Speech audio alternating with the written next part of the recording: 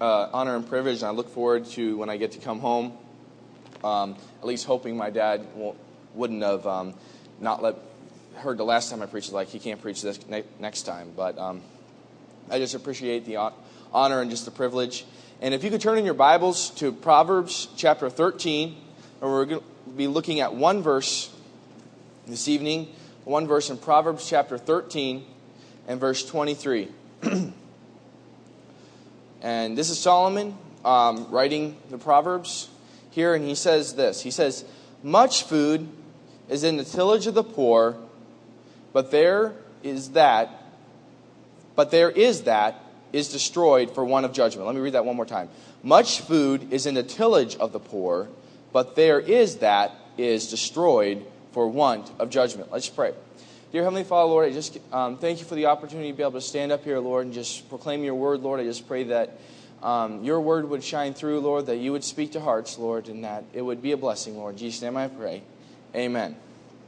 Well, football season is coming around, and I'm a Giants fan, and I can't I think about when I first became a Giants fan, and that was the year the Giants won their first Super Bowl with Eli Manning, Super Bowl 42. And they had this amazing wide receiver who ended up catching the winning touchdown for that Super Bowl. His name is Plaxico Burress. The next year, he didn't show up to training camp, and he said, "Unless you pay me more money." And then he kept skipping practices. He had an ankle injury, and one time the team left him here in New York because of his injury, and he wasn't allowed to go with them and play. But he had it all at that point. He was one of the premier wide receivers at that time. He had Eli Manning. He was setting records or getting ready to set records. He had it. And then he showed up in the news the next weekend because he'd gone to a place where he shouldn't have been with a gun that he didn't own, that he shouldn't have had, and he ended up, because he didn't know how to use a gun, ended up shooting himself in the leg and ended up spending the next 2 years of what had been his prime time in his career sitting in prison. Then he came back, and they tried to get the Jets, took him, and he didn't do much. Now he's with the Steelers. But pretty much it was a football player who had it all, but because of his decisions and his lack of wisdom, his lack of just discretion, his lack of being able to make a common sense decision, he's now on the total other end of the spectrum. And you might call this failed potential. You might call it something, he could have done this, but because of his decisions, he is now here. And everyone has failed to complete the full potential of some decision in their life. There's something they look back and they say, I could have done better at that, but my decision here hindered me in the long run. But wouldn't it be terrible to not fulfill what God has up for your life? We're not just talking about one thing here. We're talking about your life.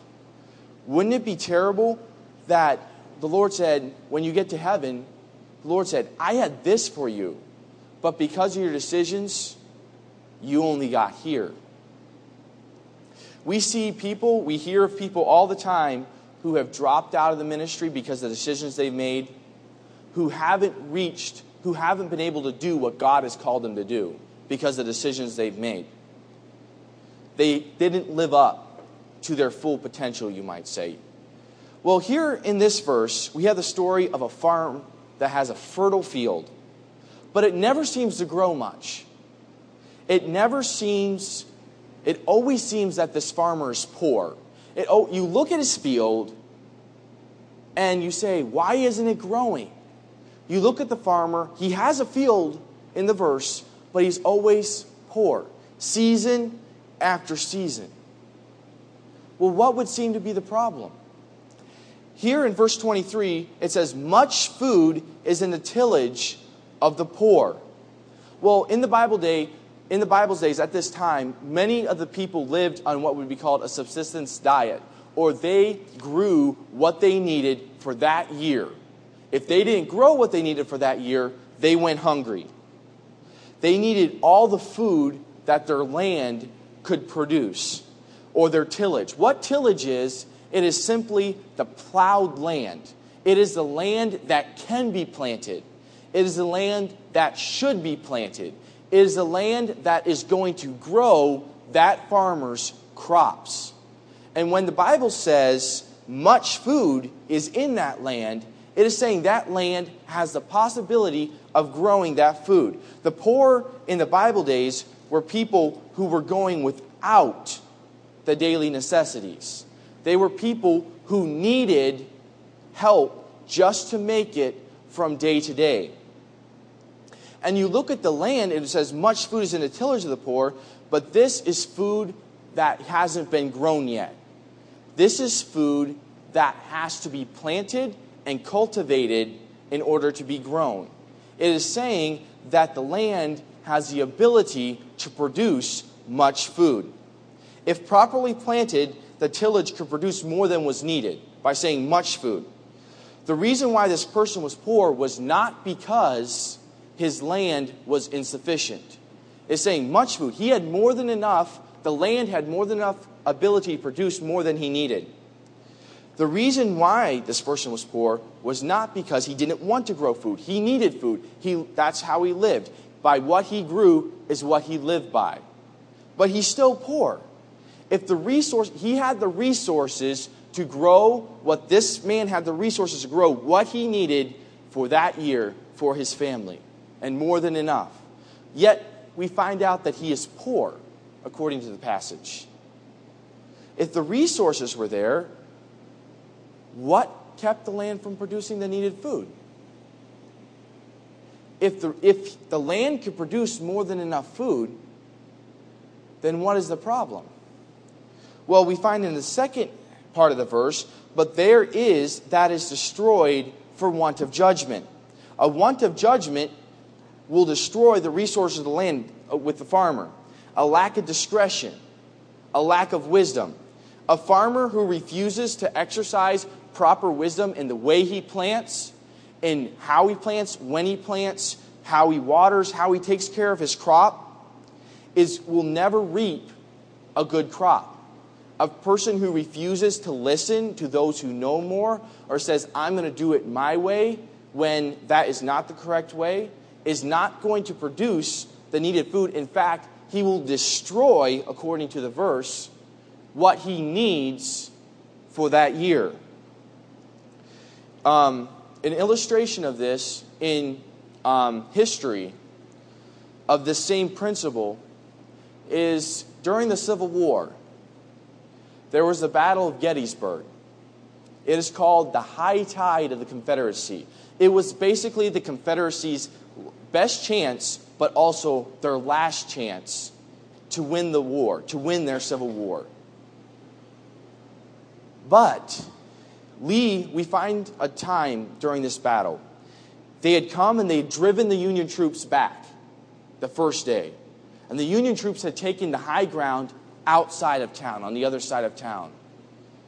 Lee was going to attack the next day. One of his generals, General Longstreet, told him, if they're up there in the morning, it is because they want you to attack him. They want you to attack them. General Lee thought that this would be a great blow to the morale of his men if he retreated in the face of the enemy. They had just beaten them the day before. This was the time to strike the decisive blow and win the war. This was a time, if they defeated the Union troops, they would then march to Washington and the war would have been over. And Longstreet told him, if they're there, it is because they want you to attack them. Lee did not listen. Instead, he attacked the next day, and what resulted in his troops were thrown back. They swung the Union line around more, but they retreated. The final day of the Battle of Gettysburg was what is infamously known as Pickett's Charge, where he ordered 15,000 of his best troops to walk across a mile of open field and attack the Union lines. They had insufficient artillery to make the Union lines crumble. And Longstreet warned of what would happen but Lee would not listen.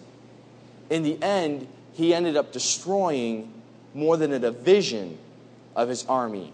And never again would his army be the same. His general, General Pickett, told him, he was told, "Sir, you need to look to your division." General Lee was told, "I have no division." Because he would not listen, he did not use proper wisdom and proper discretion, and he ended up destroying his army. Because not only does a farmer who doesn't take care of his own field destroy his own possibilities to have what he needs. He's going to destroy what he needs for that year. But a person in leadership, by a lack of wisdom on their part, can destroy their followers' land, destroy their followers' ability to grow enough food. You see, this man was without what he needed because he destroyed his resources by a lack of judgment. The reason the farmer in this passage was poor was he destroyed what he needed, destroyed his ability to produce what he needed by a lack of judgment. Okay? So we say, well, that's a farmer. That's that. But what does it mean to me? You see, we cannot serve God like we should. Our full potential in our service for God cannot be reached when we destroy what God has given us by not following what God has told us to do. When we use a lack of judgment of God's wisdom, we can destroy what God has given us to serve Him. And see, this is what the passage is talking about to us, and it can talk about the physical aspect, such as money, and what it's talking about. Food often translates automatically with their food would be money to us today. If you don't use the Bible warns us about the dangers of debt, about the dangers of spending too much, stuff like that. If you don't use Bible wisdom, which comes from God, in the area of some finances, you can find yourself not able to serve God as you'd want to. There's young men who graduate from Bible college, but because they had to have that car or they had to have that certain thing, they find themselves burdened with debt, and then when they go to a church, they can't serve like they should. But not only does it apply to the physical, it applies so much to the spiritual, because God has given each person the potential they need to serve God. You can look at someone and say, well, if I had what they had, I could serve God.